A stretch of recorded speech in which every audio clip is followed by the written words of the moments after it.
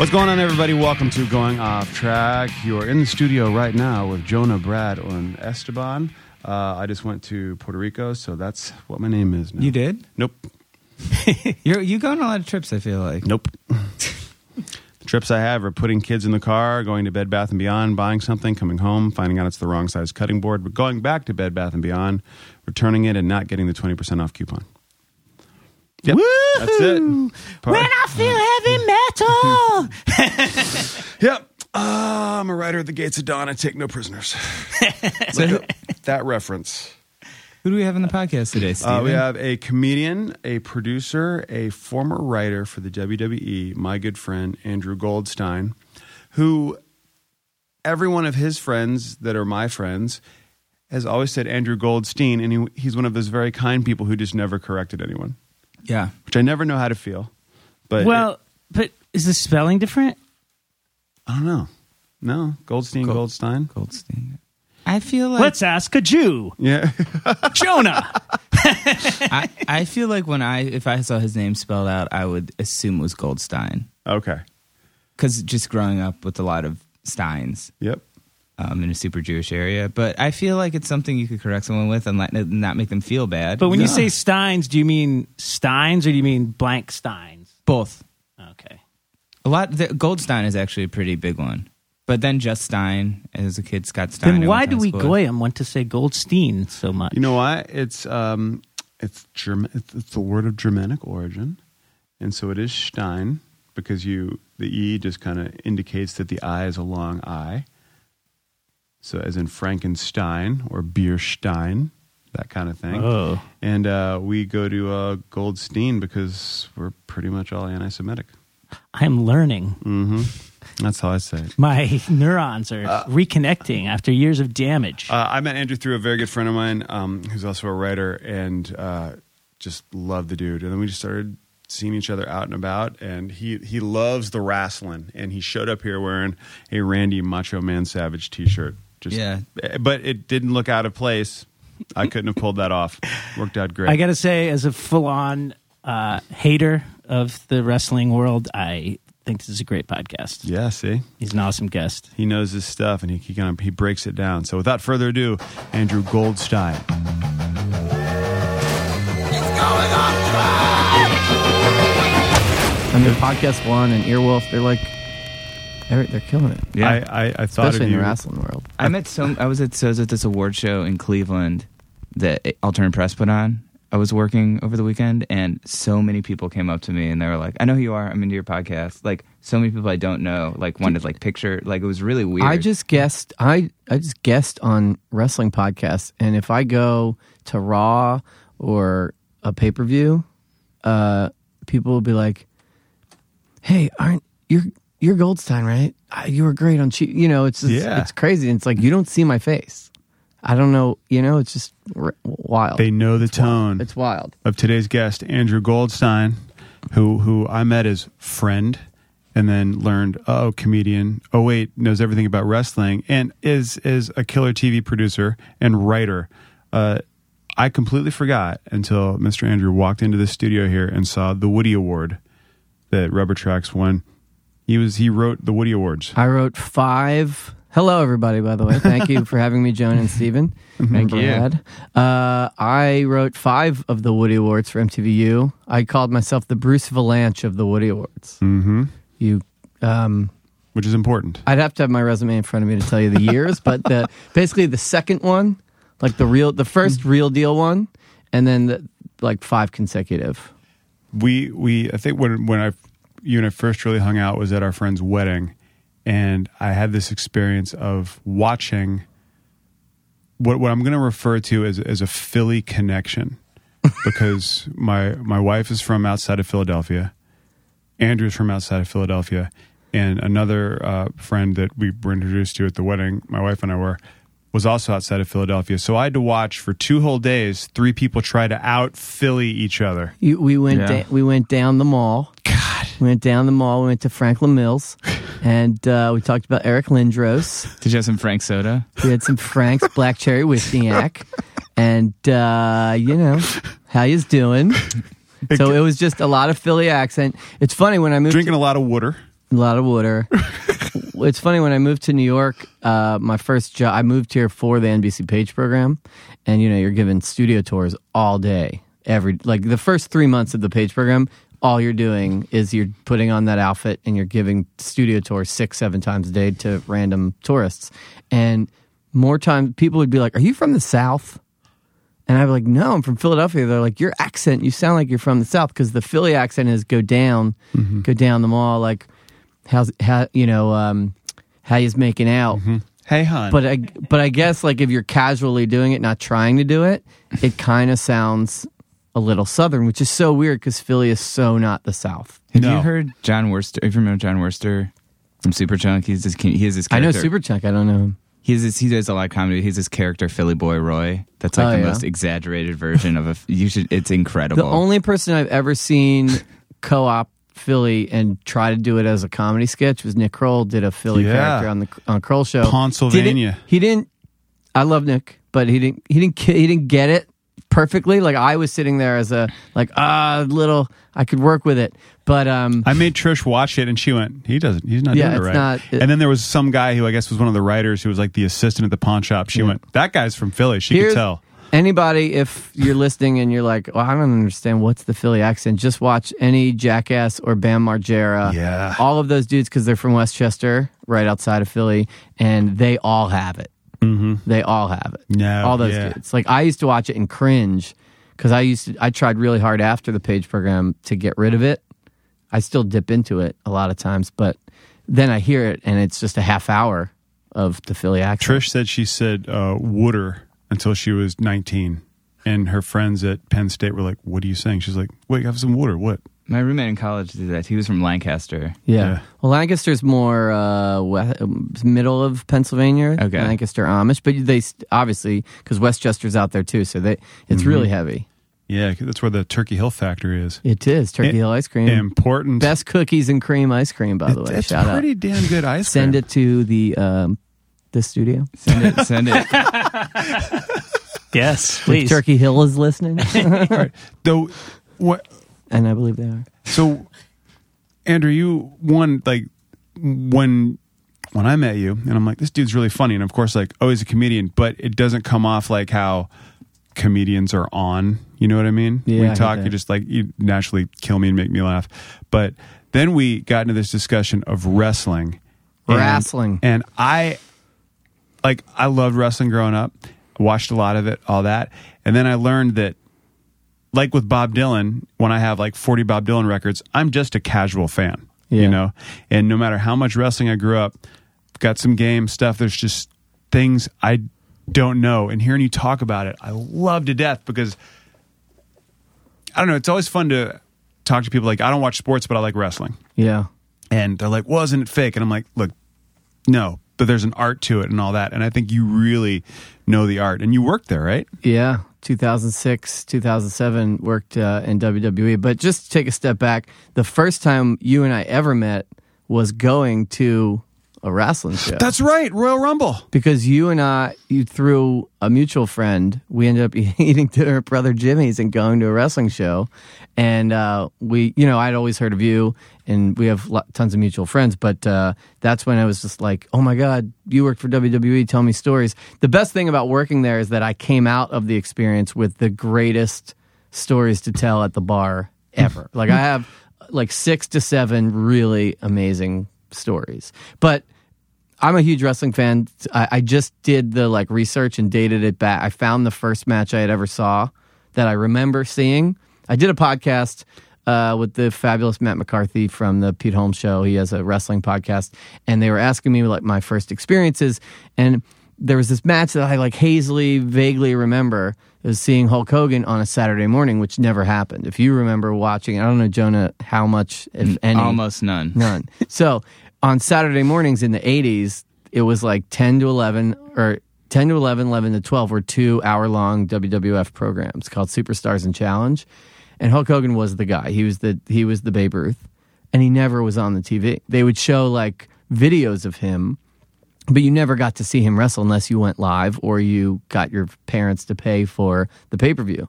But this one Saturday, and I it's just the first match I ever remember seeing, and it was Hulk Hogan versus a jabroni named Rusty Brooks, which was a fat, out-of-shape guy in a, like, gross singlet. Like, not the singlet they wear today with the thighs covered. Like, it's the underwear singlet. And it had stars, and it had, like, red, white, and blue. And he's just a gross guy. And Hulk Hogan beat him in, like, 2 minutes. But I just remember being blown away. So somebody, of course, you say it on a podcast, 1 million people send you the clip that they find it. So anyway, I'm rambling, but 1986, I started watching wrestling, and it hooked me immediately, and I've never been able to quit it.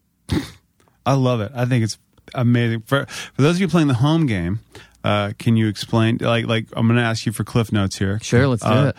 Jabroni is? Jabroni is basically the term, it comes from jobber. Jobber meaning a guy paid to do the job. Do the job in wrestling means lose.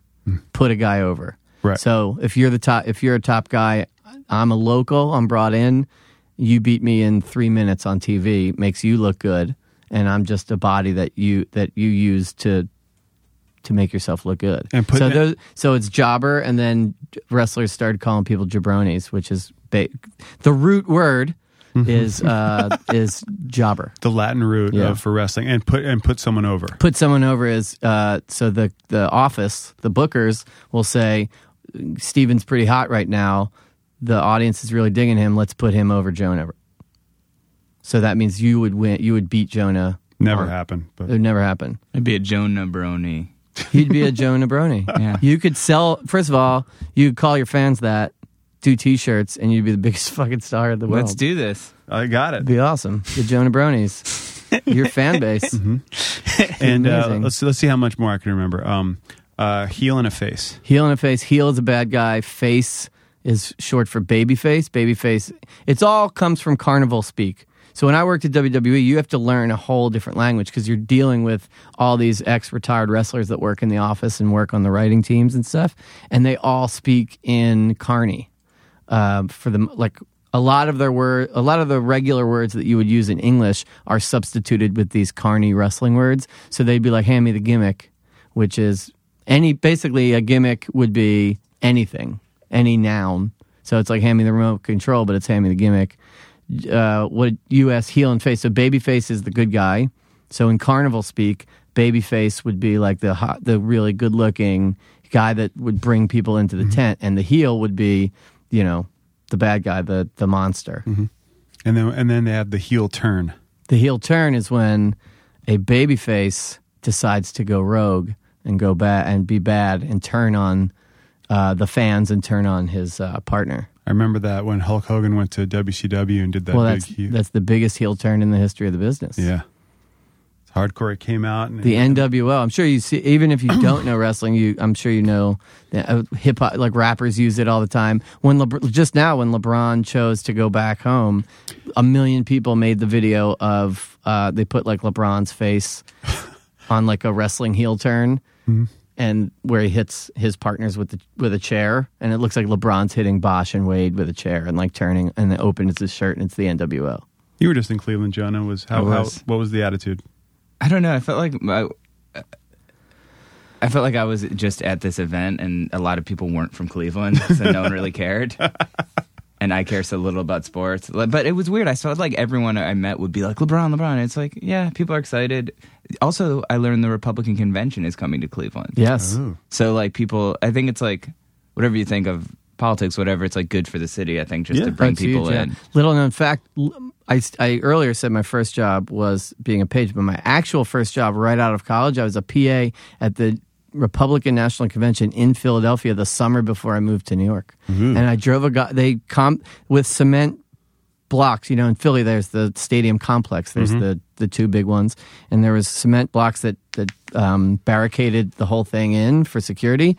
And then that was like a whole compound with every cable news channel. And I drove a golf cart, and I would just drive talent from one station to from one area to the next. And I would drive Britt Hume from Fox News. Britt Hume, if you watch SNL, old Dana Carvey. Britt Hume. I would drive him back and forth from his to and from his hotel.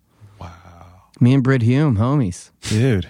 That's my man. So the love of wrestling, is that what got you into comedy and wanting to perform? And then like where did you decide? I don't know if those are related. It's just more of like, I was just always that kid that was like imitating. I guess on the imitation and on that scale, yeah, wrestling was like a huge part of me performing in my early years, like in first grade, second grade, just like doing Hulk Hogan impressions and like doing wrestling moves to my friends in the back of the classroom. Like I have specific memories of that. And what moves? I had a friend, Doug Lee, and I'm going to text him and tell him to listen when this comes out. I used to, if there was a substitute teacher, I would go in the back of the classroom, put him in the figure 4 leg lock, and put him in the camel clutch, and put him in the Boston Crab. And we joke about it to this day.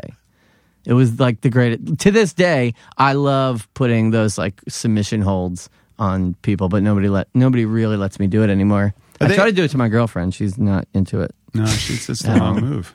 But You gotta just keep trying, I think. But I was going to say that the two things are probably like imitating wrestlers and imitating SNL. Like I would do impressions of SNL people's impressions, and I would get mileage out of that with my friends.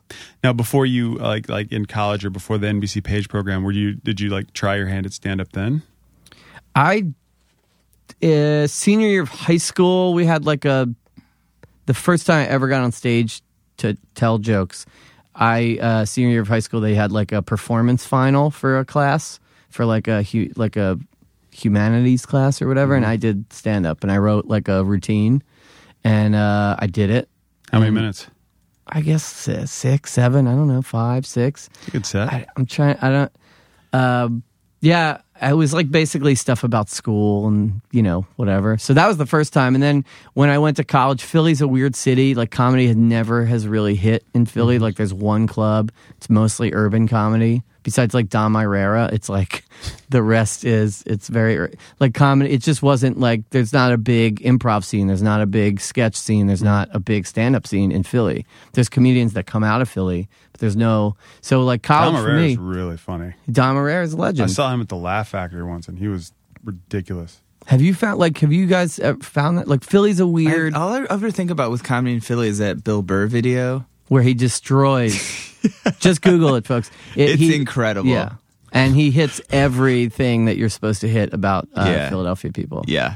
I always have to apologize, like when I, because living in New York, being a Philly sports fan, it'll come up and I'll just be like, oh, I'm an Eagles fan. They're like, oh God, and I'll be like, but I'm not a dick, like I will cheer if Peyton Manning throws a really great touchdown. Like I'm not a dick, but I know what that is. I've seen it. It's an unheard level of fandom until you've seen it or, say, married into a family of people from Philly. Like it's even the fans who are just like, yeah, I go every once in a while, are bonkers. Like my great aunt is, I think it's almost 50 years, a 50-year Eagles season ticket holder who still goes. They don't mess around. Who still goes and That's tailgates. the band Eagles, by the way.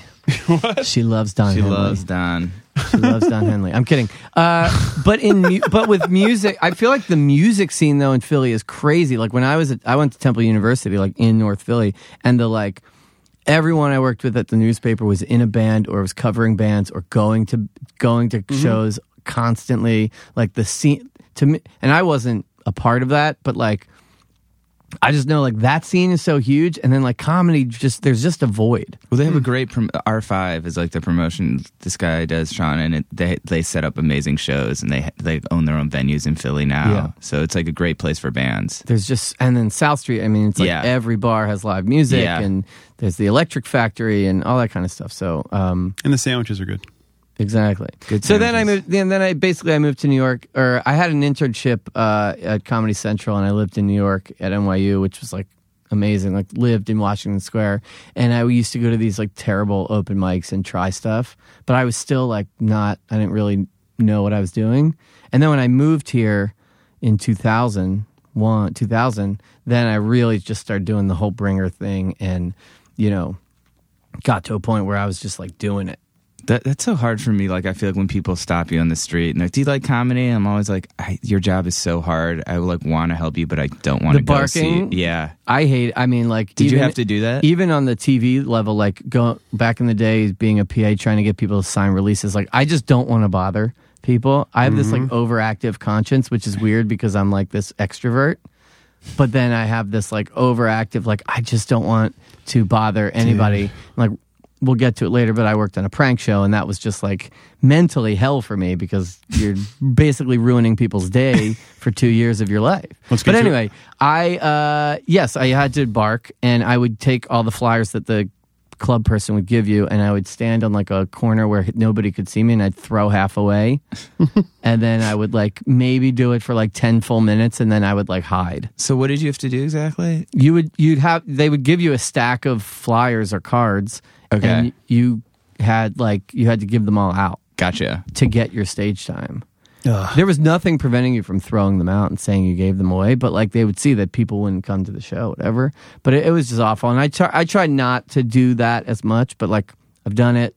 It's the worst. I feel terrible when they come up to me. Yeah. I'll always take it. Like if someone's handing something out, I'll always take it because I just feel bad. I will say what bothers me the most, because I do work in Times Square, is like some comedians from Comedy Central tonight, Letterman, Comedy Central, and it's like, no, they're not. Yeah. Nobody who's even sniffed the Letterman stage is coming on your show. Like, I hate that. Just don't lie. Be honest. It's not even about the lie. It's just like, it's just gross to me. Yeah. Now, because you're a writer as well, and a lot of comedians, are hired to write jokes and do things, but you do a lot of television work. Like you're a producer as well as a writer and handling and working with people. I got into hosted TV writing, which is a very fine art. I won't call it an art. It's a very fine skill that not a lot of people focus on, and I kind of just fell into it. And whatever, I'll put myself over. I got really good at it to a point where, like, you give me any format for any live show or any, as live show, I can pretty much write host copy. It's hard to be able to, and the people that we know that can do it, because we know the same folks, to be able to write host copy for any host and get their voice is a very hard thing to do. Yeah, I mean, that's the game, man. We have another one right here in the room, Mr. Jonah Bear. Yeah. Is figuring out that, I mean, at this point, I've worked with, we could go back and forth, like every sort of MTV generation host in New York City. And I mean, they're all different. You have to, you have your females and your males and your like rock guys and your comedy guys and it's just different. Like Damien Fahey was just like, just give me bullet points. But like another guy, like I had a guy at Spike who I had to write every single word. So it's different. And like some people won't say, check it out. And just like little nuances, and then you pick that up. And like I work with Nick Lachey now on Big Morning Buzz on VH1, and like I found he was the first guy that has zero neuroses to him, and I'm like I come at every story with like this is my neurotic take on it. But I had to like scale that back because every opinion, every like angle I was giving him, this is more on the producing side because it's more like going through the news, picking stories and being like, all right, Nick, here's 6 angles you could take on this story. But like I come at it with like me personally, I'd be like, neurotic Jew thing. And he has 0 of that in him. So I had to like scale, like it was a big learning curve for me because I had to like scale all that back and be like, all right, what's the like regular guy take on whatever story is in the regular, really fit, handsome guy take. Any tips for scaling that back? It's how? It's not easy, dude. I know, dude. Trust me. Because like he would like go on a whole rant. That's amazing. He would go on like a whole rant about like seeing the grade flyers in restaurant windows and like go to a place. He's out on hanging out with a couple and they pick a restaurant, so he can't say I don't want to go in there because they have a B. So he has to go in there and he has to eat. So I hear that and I'm like, I would I don't know. I would maybe just order a salad or something. And like he's just like it doesn't register like the the painfulness of being a neurotic Jew in that kind of situation. I could tag it Jew, but like, and everybody's. It was just a weird thing for me, and now we're like great, and I could totally, we're on the same page. But that was like a huge learning curve for me. But host writing it's a different animal, it's a different beast, and I always found like there was like everybody thought they could do it. Like for a while, MTV would just be like, "Oh, this guy has a great one-man show at UCB," so we hired him as a writer, and then. They would just be like pounding jokes in places that didn't need jokes and stuff, and trying to put a joke in a toss to commercial, and it's just like, and then like the producer would go through and strike everything out, and it would just be the copy. Do you think it's just because I've not to hate on UCB people, I'm just saying no that would happen. They know how to write for themselves and write a joke, and that's different than being able to write host copy, which is a lot of what goes on. Like everything is. Right down to Letterman, everything's scripted, and there are people who are as awesome as Damien because he's so damn good. I have so much respect for him that can just bullet point it and go through. And everyone I know who worked with Carson Daly was like he could look at something and memorize it in a second. And he was really, really good at it. But to be able to be on the other side of writing for someone who you've just met and have it sound natural is an incredible skill. And does that come with just doing it over and over again, or was that it's a muscle? There's definitely been situations where like I get in a room and it's like Charlemagne or something, and like I'll put in, you write different. You just write some lingo, certain, I don't know how to say it politically correctly, but you just write certain things, and then most hosts in a nice way will be like, "Oh, well, I would never say that. I would say it like this," and you just have to like. Train yourself to listen for those things. You can't be precious. Yeah. Well, that's the biggest rule I've ever learned is you don't own any of it. Mm-hmm. Don't own any of it. I put the best joke you think in the world in a script, and the host will be like, I'm not going to, like I just, with Marlon Wayans, I did the July 4th concert in Philly, and I wrote a whole opening monologue for him about how City of Brotherly Love, if there's anybody that knows about Brotherly Love, it's a Wayans brother, and a whole bit about like that. And he's like, I don't want to do that. You just can't own it. You got to kill your babies. That's like the old way to say it. But I just say, I always tell a host, I'm like, I don't own any of this, so tell me what works and what doesn't work and that kind of thing. But it was cool. So I worked on this, not to bring this back to me, but just as an example, sort of what you're saying, like I worked on this live thing. It was the first live TV I've ever worked on. And I'm used to writing for print. And I'm not used to seeing people actually read what I wrote. Like you put it out there and then you're like, people comment or whatever. But like it was incredible, much more stressful. But it was so cool hearing someone say words that you wrote, even if it's not... Like having a host say what you wrote and hear people like cheer and get excited. Yeah. Like having that instant gratification of like, wow, these people are reacting to something that came out of my brain. I find people who come from print have a bit of an easier transition. Yeah. Because you guys work in parameters already. Like somebody will say 500 words to you or 8,800 words. Like to me, people will say 30 seconds. Mm-hmm. And so I think brain-wise, you're able to be like, all right, well, I know what here it is. I know what... I'm sure you know what 500 words looks like. Right. You don't even need to do the word count on your computer. You know what 1,700 words looks like. I know what 30 seconds looks like. I know what 90 seconds looks like. If somebody says, okay, you have a 3-minute open, you got to write. I pretty much know that that's, a page and a half of host copy. And I think that's why print people have, because I've worked with a ton of people who come from magazines and, a girl who was a writer on The Buzz, Christina, she came from newspapers and she was seamless. I think that's fascinating. I never thought about that. But like script writers, like long form script writers, I think they have a tough time because, they're used to writing dialogue, and they're, So sketch people probably it's harder. I think it's hard, and joke writers, I think, I'm always just like, all right, hire that guy. Yeah. See if they can do it. That's funny. Sometimes I get cynical and become a hater, but that's just because, We had Mike Lawrence on. Love Mike. And I love that dude's brain. Yeah, he's so smart and so quick. I'll tell you a great wrestling-related story with him. But well, that's what I want to get into because you did the Roast of the Iron Sheik. Yes. And that was all you. You put that whole thing together, wrote it, and Rosenberg from Hot 97 put it together, and he's one of my best friends, and we co-produced it. I wrote all the jokes for the wrestlers who aren't comedians. Mm-hmm. And we brought comedians in who did their own stuff. And I wrote for Rosenberg. I had a writing night at my apartment. It's the first time I've ever done something like that. Mostly because it's the first time I was sort of really head writer. And I had Lawrence come over and a bunch of other guys. And Mike and I, we just know each other from like being nerds and seeing each other at wrestling shows and comedy shows, but I've never really like hung out with him.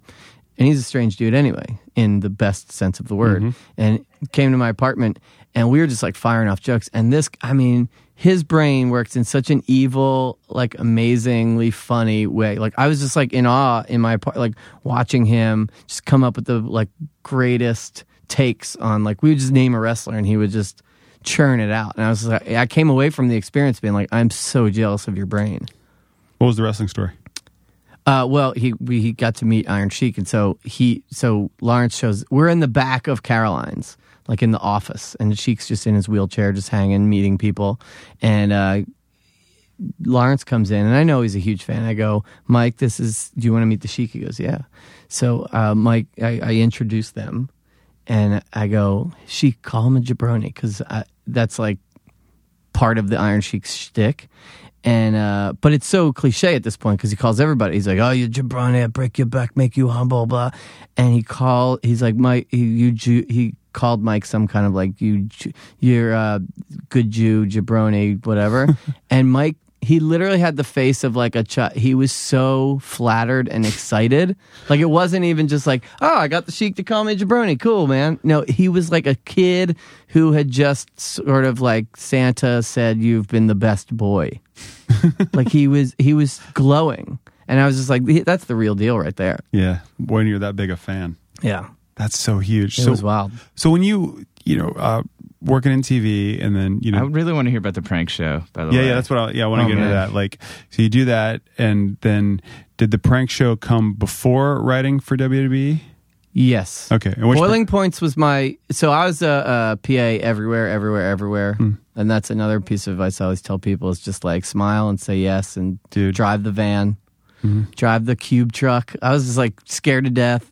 So I PA'd like on anything and everything. Isaac Mizrahi show, like crank yankers. I drove puppets around in a truck. It was just crazy. Whoever would pay me, I would do it. And I ended up getting a PA job on Boiling Points, moved up to AP. With Morgan Spurlock? Associate producer. No. Was he on Boiling Points? No. Well, let's show it. Maybe. Was that the show where you try to like see how long you can get? Yes. Oh wait, no, this is the one Boiling that Lady Points, Gaga was like on. In 2003, 2004 area, and like Billy Merritt, Colton Dunn, who's a writer on Key and Peele now, Allison Becker, who's on 30 Rock, like really good, amazing improvisers came through Boiling Points, and so so then as an AP, I just, everybody's pitching because it's so hard to find a prank idea that actually works. So everyone's pitching, and I'm pitching and finally getting ideas through the filter, getting made into segments. Finally, I was like, hey, next time I get a segment, get an idea through the filter, can I write it? Because we had 2 writers at the time. And they were like, sure, we would love the help. So I would like write the script. And the scripts were more like choose your own adventure.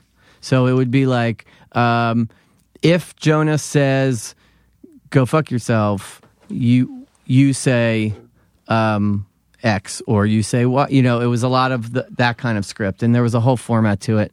And so I ended up writing about 3 to 4 bits for the second season as an AP. And then I got to produce some as well. And then for the 3rd season, they hired me as a writer. And that was my first writing gig. Amazing. Boiling Points ends, and I say to myself, whether I work tomorrow or I don't work for another year, I'm not taking another job unless it's a writing job. And luckily, at the time, MTV was such the place where like, hey, the next week, they were like, hey, a Britney Spears clip special. Do you mind writing it? And that was the first hosted gig that I ever, wrote for. I wrote like VO copy. Was it hard to watch like that stuff? Oh, awful. I had no stomach for it. I'm not even the guy. You do not want me in the room when you're doing a prank phone call because I can't. I would just be like, reveal. Like the second there's any stress in the person's voice, I'm like, I get so antsy. Like I can't even. What was like the craziest thing that happened? Or Man, we got. Did anyone try to like get in fights? Well, or, when I was a PA, I used to have to do I used to have to run after people with the releases, and we pranked 2 huge, pardon the term, Chelsea boys, and basically kind of accidentally outed them. It was it's 2003. It wasn't as as open as it is today. So we ran into that a lot, where you'd prank 2 guys or something, and then you'd reveal, and then they'd be like, you go ask them to sign the release. They'd be like, oh, this can't be on TV. People don't. But this one time, I was chasing after these guys. Said no to the release, and my producer was like, "Go get that release." So I'm like chasing after him. I'm a little dude. I'm 5'8", and I'm like 100 and nothing. And this is like a giant guy, and he's like, "No, stay away from me." And I just keep going, and he just stopped, turned, and like cocked his fist and like as if he was going to hit me, and it was just like, I'm going to die. I'm literally going to die in this moment. I'm going to be pummeled on the street, like 23rd and 8th. I'm going to be pummeled. But it didn't happen. But it got heated, like drinks thrown in people's faces, and I used to work with Allison, and she told me she did one, and maybe you wrote it, where she was working at a clothing store, and she would go in the changing room with like a girl's boyfriend. Yeah. And it's like Allison Becker was she was the sexy girl who would like a lot of the pranks that she would star in would be making girlfriends jealous by doing something. Like we would do yoga, and she would be the instructor, and the guy would be stuff like that. But we got into a lot of trouble because we pranked. We always found if you pranked out of the demo, if you pranked older people, you'd be screwed because they would take it way too seriously. So we pranked. We did a thing in Central Park where Missy O'Reilly, who had meat in her pocket, that was just so the dogs would be attracted. But she would go up to people with dogs and she would act as if she'd be like, "Oh, Spot, that's my dog. This is Spot. Oh," and she would call it by a specific name, and the woman would be like, "Oh, okay. Actually, this is my dog." And she'd say, "No, this is my dog." And she would hold up a flyer like "missing dog. That's my dog." And then the woman would be like, "No, it's my dog. Get away from me, crazy woman." And then they would have this argument about how it's her dog. And then Billy Merritt would come up as a park ranger. It's so ridiculous. But dog owners who are in it fighting for their dog aren't thinking logically. Right. And he would come up and be like, "What seems to be the problem?" And Missy would jump right in and be like, "This woman stole my dog. And blah, blah, this is my dog. Look at the flyer." And then Billy would say, basically, the end would be, he would say, "Well, until we can work this out, I need to take the dog." And the dog owners would go absolutely crazy. Like, "Do not touch my..." They would go crazy. And so this one, it was an older woman who we probably should not have pranked. She sued us. And it was, Howard Stern talked about it. He's like, "This show, they're like causing mental anguish and distress." And then, then our show changed a little bit. We had to have security on set. And, we had to do a lot more setting up the mark, like doing the backstory. We would produce the segment a lot more, where you'd have girlfriends setting up boyfriends and friends setting up friends, as opposed to just random attacks. Were you part of the one that did Lady Gaga? No, but that's amazing. We pranked Lady Gaga before she was Lady Gaga, when she was just at NYU at an outdoor cafe. Really? Yeah. John Blitt. You can see it on YouTube. And she was snotty as hell then. Yeah. It was amazing. She's just, what's her name? Stephanie Germanotta. She's sitting there. Stephanie. And we went back. We looked in the releases, and sure enough, it was her. Yeah, it was all of her information. It's crazy. Cool. We should send her a card. We outed a dude cheating on his wife in Central Park. Allison Becker, or Rebecca Johnson, great improviser. She was this nerdy girl who would just sit down next to a couple in Central Park and just not leave and just bother them and become their best friend. And it was this guy in business clothes and this girl, and she did the whole bit. Hilarious. Reveal, $100 given, the whole thing. And we go to sign the release. The guy's like, I can't. I can't sign. We're like, oh, come on, it was so funny. Like, no, it won't be that big of a... He's like, no, you don't understand. He's like, I'm not supposed to be here. He's like, I'm sure your office will be... Like, we just thought, your office will be fine. Your boss will be fine. He's like, no, you don't understand. I'm married. We're like, oh, you're a dick. So there was a lot of like, So that's fun. one you could forge because he's not going to sue then. Exactly. But pranking, I had so much. I mean, it was funny because on one end, I'm making it happen. Like even sitting in the producing chair was so hard because you're in the ear of the people doing the pranking and you have to keep it going. But everything in my body is telling me, reveal. Right. These people are really upset. And getting the stores to let us do it, getting the restaurants and the stores to let it, like, hey, can we wreak havoc in your business for 8 hours? I walk into Bully's Deli on 14th and University or 4th, wherever it is, and I still to this day I think, how did that guy ever let us in his store? Do you think there's some kind of connection between you're being able to write that and write those kind of pranks and things with like love of wrestling? Because if you're a wrestling fan, you're a mark. It's so similar. Yeah, because the mark is another wrestling term. It's an old carny term for the person they're bringing in the tent who doesn't know that they're being duped. So a mark has become a word for the wrestling fans, smart fans that think they know everything, think they know what's going on behind the scenes. You're just a mark. So, but we called them marks writing the show. We would say, we got to book marks. We got to book, What's the connection between wrestling and carnival culture? Like, did wrestling come out? It came out of that. The strongman competitions and, basically like tough man competitions and grappling. And a guy would come out of the audience and say, I can beat that guy. And then, the strongman, then he would beat, and people would bet. That whole thing. It all comes from the carnival culture, the traveling carnival circus, and those strongmen, those shooters, as they were called, which were, and the first big guy to take off was Gorgeous George? Gorgeous George in terms of the modern day flamboyant robes, music, arrogant kind of heel personality. But, like dudes like Luthez, and I mean that's getting really nerdy, but there were like really huge stars in the advent of TV. Wrestling was like the first, big, highly rated programming, and it was always that the guys wrestling knew how it was going to end, and it was how they always portrayed it. I love that. Always, it's the finish was always predetermined. Mm-hmm. There's like few instances in wrestling history where people have gone rogue.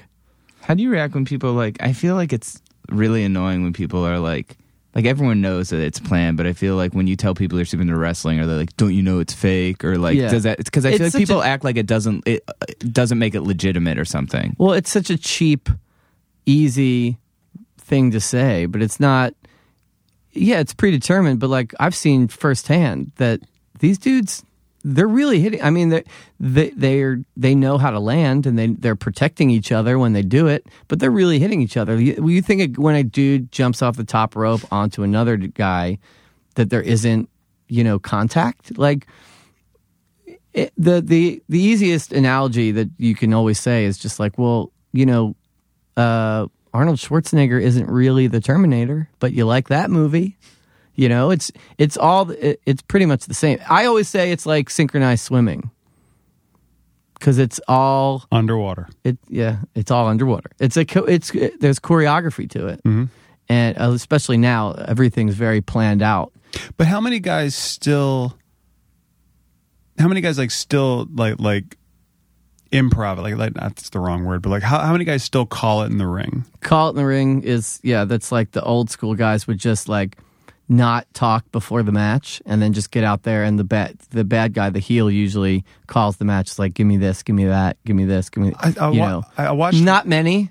It's kind of becoming a lost art, but the older guys, they'll call the whole match. John Cena now is like the top guy. I'm sure he just calls everything in the ring. I saw Triple H once. I was watching Raw, and he was wrestling, and I guess a mic was too close to the ring, and I just heard him say, he was doing the Irish whip, and he just went high knee. Yeah. And you heard it, and I was like, oh my God. Yeah. And well, I loved it. The best way to have the whole universe shattered for you is if you go live, you really can figure it out. Like, I remember being like 10 or 11, and my dad took me to the Spectrum, and I was just like, wait a second. But I was a kid, and I still loved it, and I didn't care, because you're already hooked. It's kind of like, it's like heroin. Mm-hmm. You kind of realize, all right, this is really bad for me, but I'm already hooked, so let's keep doing it. It's like wrestling. It's like, oh, wait a second. That punch didn't come anywhere close to his face. But I love this. This is so cool. It makes me feel amazing. But if you watch wrestling with me, I'm always just like, okay, see, they just put their heads together. He just told him the next like 3. He'll like give me a. But you as a diehard fan, what do you look for? Like, what wows you? What do you want to see? I always talk about it on wrestling podcasts. Wrestling has on a frequent level, wrestling produces what the mainstream sports you have to wait for in mainstream. I didn't say that very well, but what I'm saying is, like, you watch a whole season of football, maybe you'll get like 3 to 4 or 5 holy shit moments. Wrestling is in the business of producing those on a nightly basis. So you get that moment where you're just like, where your mouth drops open. Like that amazing play that just won, that amazing home run in the bottom of the 9th happens, once or twice a season. You get that pretty much anytime you go to a wrestling show. At some point, somebody's going to do something that makes you say, holy shit. You were on board, I think you told me this from the very beginning, with CM Punk. Like, you saw him way back. Well, I was there because CM Punk, because WWE had just bought ECW, Extreme Championship Wrestling, and they made their own version. And CM Punk was like he was going to be the new guy that they put in. So I was there right when all that was starting, when CM Punk debuted, basically. And I was there to watch them be like, this guy is nothing. I just met him. He's a huge Punk music fan, fan. He did the pre-show with this girl Juliette Sims. Yeah, she was in that. He was just at that award show, because there's a big video of him on the red carpet talking about his wrestling future, and he's like, I'm never ever ever going back. He inducted Billy Corgan at the award show. Who, huge wrestling fan. Yeah, he has his own who knew, federation in Chicago. I would have liked Smashing Pumpkins a lot more when I was a kid if I knew. Yeah, he's big into it. And who's the other guy? Bob Mould or something? Bob Mould. He wrote Bob for Mould WCW. wrote for I found that crazy. Have you read his book, his biography? It's really interesting. It's really good. Are there chapters on that? Yes. Fuck. Yeah, you should read it. It's really cool. So good. He's awesome.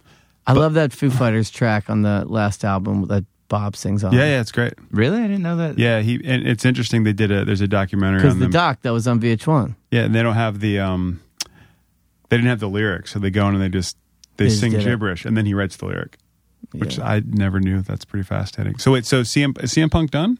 Punk left. Punk got fed up and was, like, you think that's a publicity thing, or you think it's legit? No, it's legit. I mean, he's been away for almost, a year. What makes someone fed up? The schedule and the politics. It's a shark-infested water over there. I mean, I was way too young and naive and not ready for when I got the job. I always say I got the job way too early, because now if I got the job, I'd be able to produce the talent and not be sort of intimidated. What was your job? I was a creative writer, and then you're just thrown into producing backstage segments. But I came in like off of one writing job. I got it basically right after Boiling Points and a couple clip specials for MTV, and maybe a season of Web Junk. No, not even.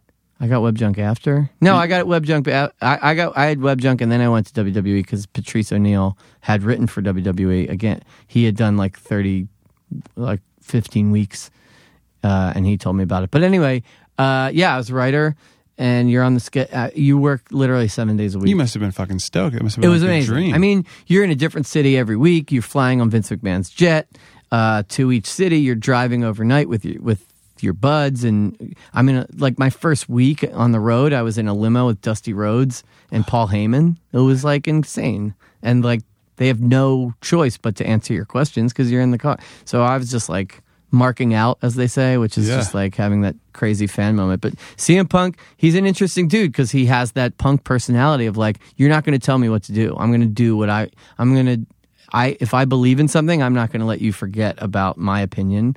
And that doesn't really go well in the Vince McMahon sort of world. So was that famous promo that he did real? Like that was that? The content of it was, but I think he kayfabes a lot. Now kayfabe is another huge Carney term. Kayfabe was the internal code that the Carney people would talk about, that everything's fixed. Mm-hmm. So then kayfabe became the wrestling thing of you have to keep kayfabe. Heels can't travel with baby faces, and you can't. If you go into a restaurant and the guy you're wrestling that night is sitting at the counter, you got to leave.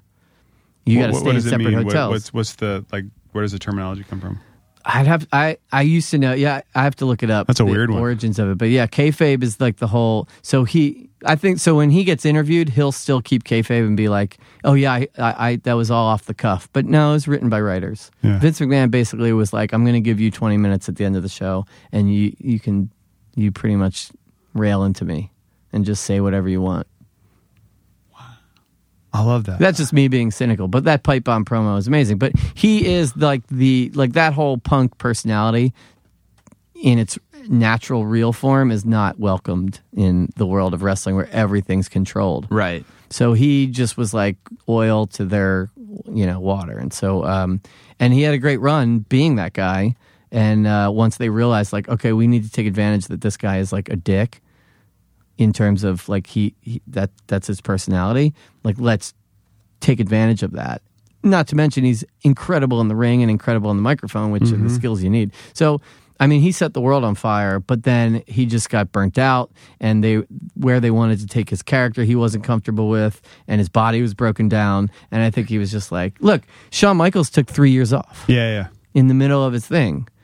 Stone Cold took his ball and went home and wasn't happy with how they were going to book him. And in the middle of Stone Cold being the biggest wrestler in the world ever of all time, he left. It happens a lot. Is a lot of that frustration, or is it physical? Or is it both? I think it's both. It's the schedule, it's the politics, and it's the wear and tear on your body. I mean, I think he's had like.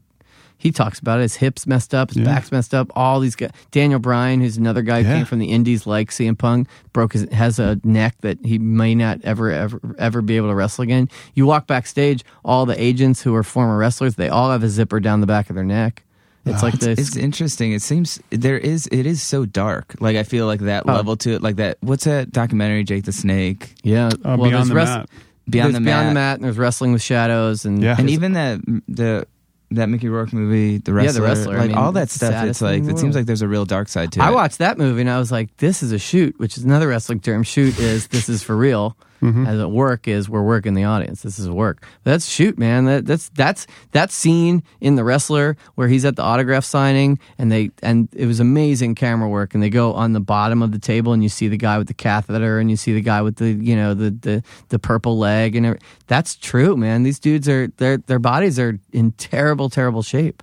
And then when they do it, there's no health insurance. They have to pay for everything themselves. The best was, Dusty Rhodes, legend of the 80s.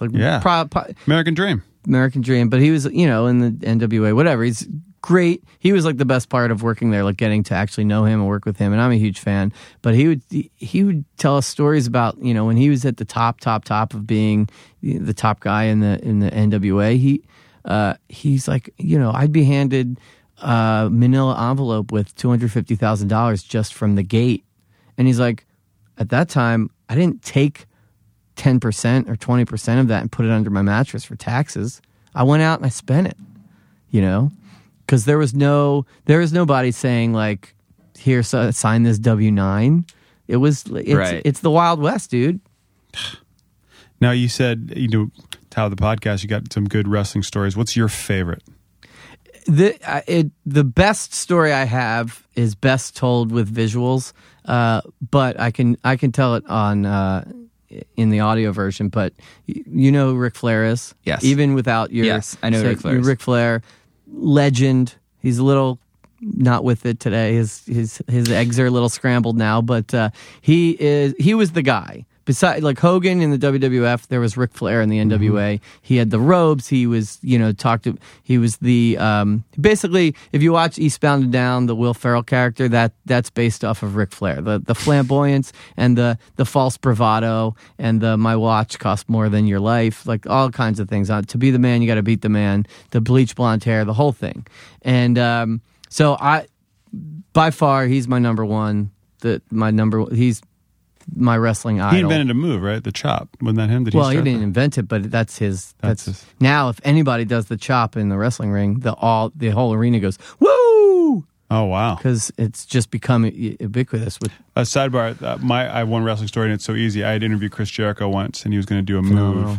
He is great, and we were like, let's just show a wrestling move, and he's like, all right, I'm going to do a chop, thinking I didn't know what it was, and I went, oh, are you? Yeah. Crap. Okay, and hauled off and just slapped the shit out of me. I got chopped by JBL Bradshaw on my bare chest as sort of an initiation, like the first night I went drinking with the wrestlers, and it was like full on red handprint on my chest for like a week. But anyway, Ric Flair. So at the time, 2006, I'll tell this quick. 2006, I'm a writer. He's involved in a storyline with the wrestler Edge, who is now an actor because broke his neck and had to retire. Adam Copeland and Randy Orton, who is still active, and they were called Rated RKO. They were put together as a tag team, and they were doing a bit and Ric Flair was on the babyface side, and they were doing a thing where Edge was going to go out to the ring, cut a promo, which was like talk to the audience, talk to his opponents, talk some shit basically, and he would talk all this stuff about Ric Flair, and then he's like, you know what? My backstage correspondent caught up with Rick. Let's go to my backstage correspondent, Randy Orton, like real tongue in cheek. Let's go. And they were supposed to cut backstage to Randy Orton standing over a bloody and beaten Ric Flair. Now, the viewer in this scenario never sees what happened to Ric Flair. They just see that Randy Orton is standing over a bloody and prone, Flair. So if you think about that logically, Flair has to get himself bloody, having not actually engaged in any sort of contact. And I'm the producer / writer on this bit.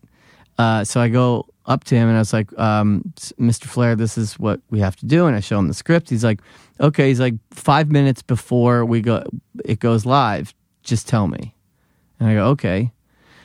So we're like 5 minutes before Edge is going to go out to the ring to do the thing.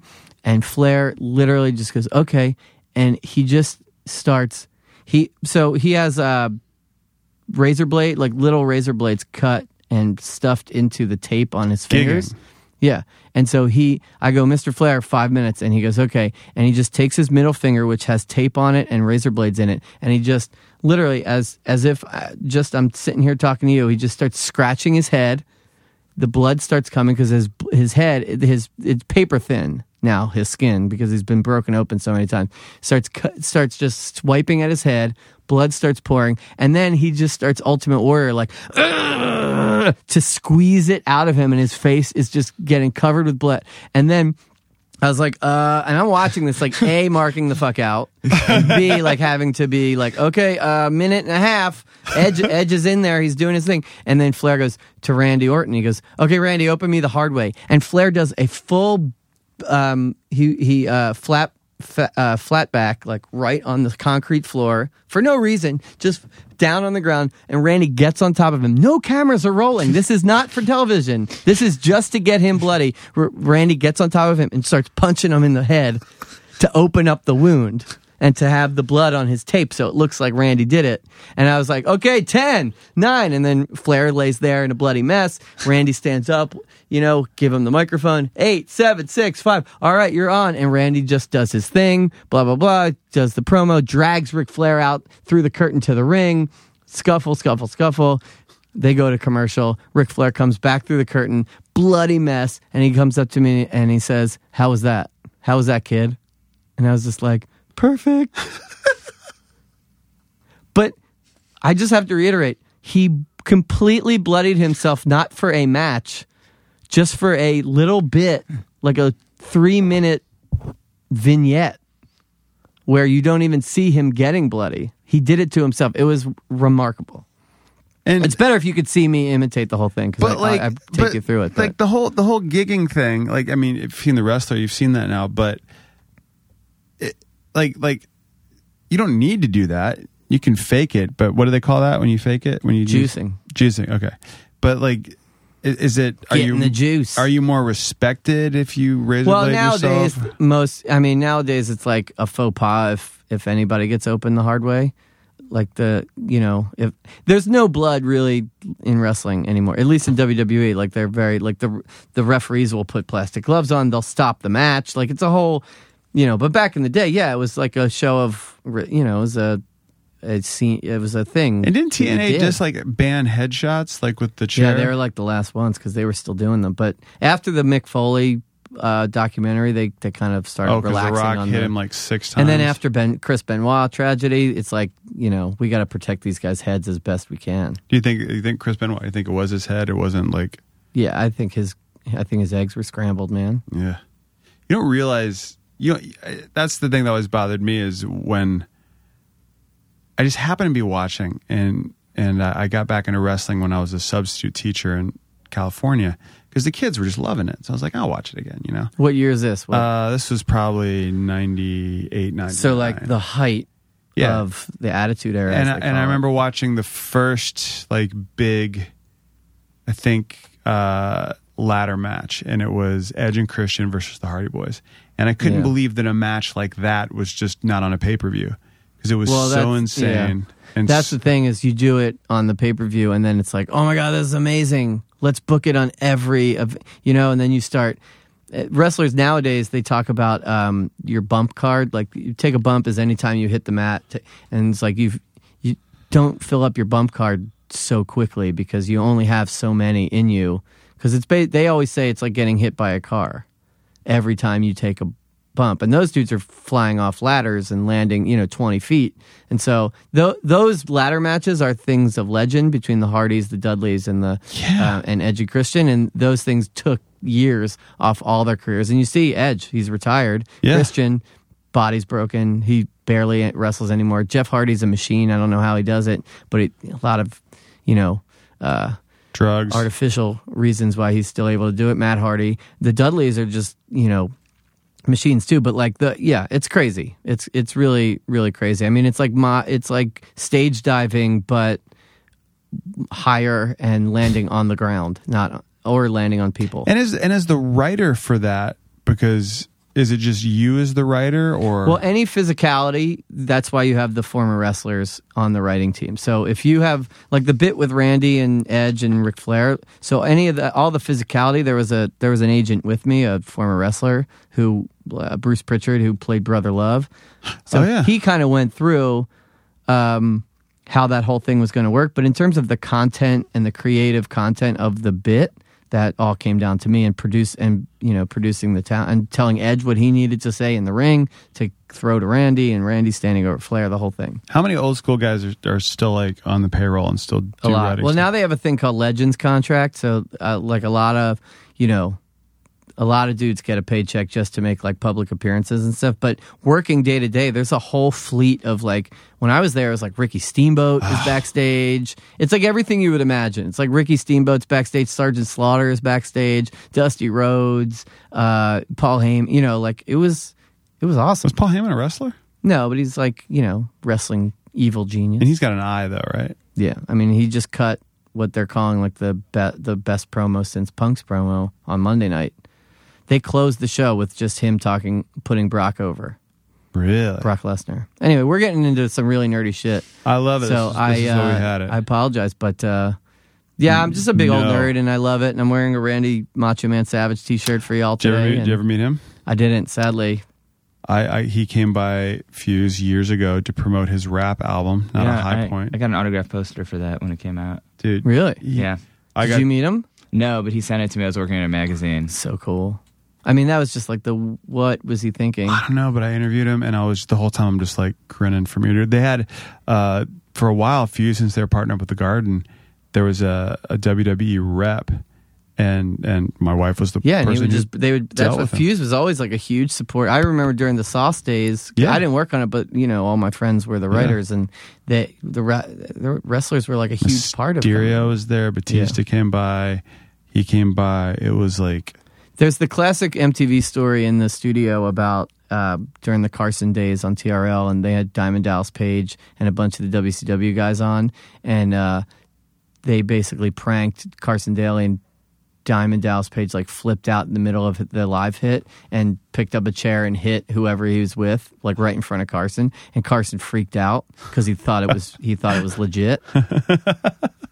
That story's been told to me. I didn't witness it, but that story's been told to me by many a MTV lifer. DDP now of DDP Yoga. He's a yoga. That's what I hear. And he's like saving lives.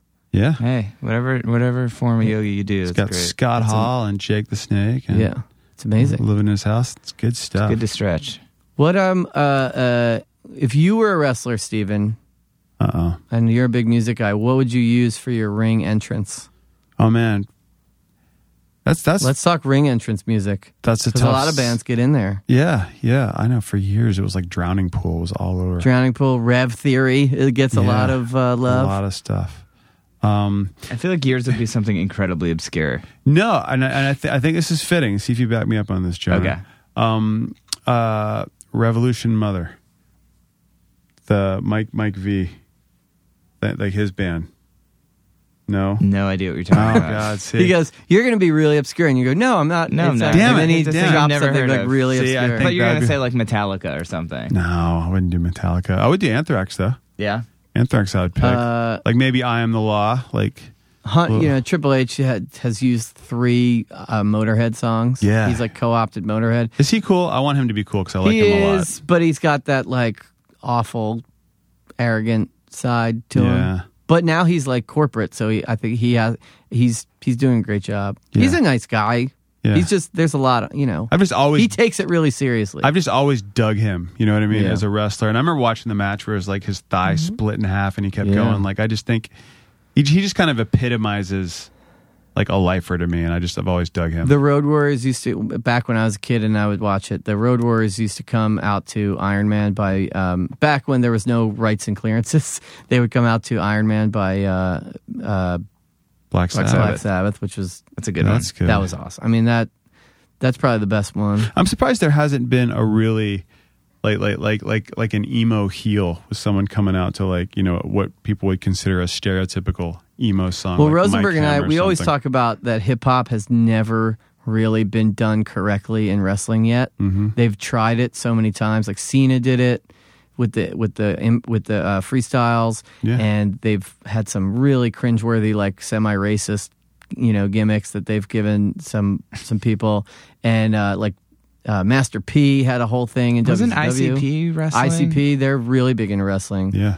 I worked on ICP Theater, which was on yeah. Fuse last summer. That's I did right. that. I wrote a bunch of stuff for them. Got to meet Greg the Hammer Valentine, What? who was a set piece for them. Holy shit. He was like their bouncer. But anyway, I'm trying to think of Master of the figure 4. yeah. So lately, hip hop has never been like rock has definitely been done okay, and country, but like hip hop, they've never. There's just not that sensibility backstage. Really not even Slam by Onyx? You think that'd be it? You would Yeah. think it'd be a great song.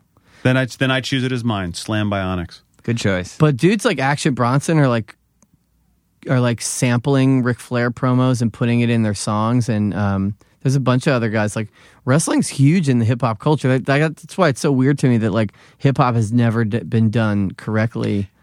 And my On favorite the- thing about wrestling is outside of going to see the Beastie Boys and outside of sports, it's the most multicultural, diverse crowd you'll ever see. Yeah, I took my my girlfriend to WrestleMania this year. We went to she's a great one because she went to New Orleans and went to WrestleMania 30 with me, and it was a double date. It was Rosenberg and his wife and me and my girl, and she said the same thing. She's like, I just can't believe like every kind of person is in this arena right now. Mm-hmm. It's a giant Benetton ad, and it's funny. Everyone is there for the same reason. They know what's going on, and it's a cool, organized, fun There's a lot of event. crossover between I mean, look, Jericho basically does the same thing, but then he leaves and goes and does his band, and then the travel is the same. I don't think the nightly basis that wrestling is 365 days. Like at least bands take off in between albums. No, wrestlers are they're literally the hardest group and hardest working people in show business. Yeah, it's wild. It's amazing. It's wild. Dude, wild has been having you here. Thank you for hanging out. Thank you so much. we lose Jonah to peeing, but thank you, Jonah. Thank you, Steven. I hope I wasn't too nerdy. Oh my God, this is perfect.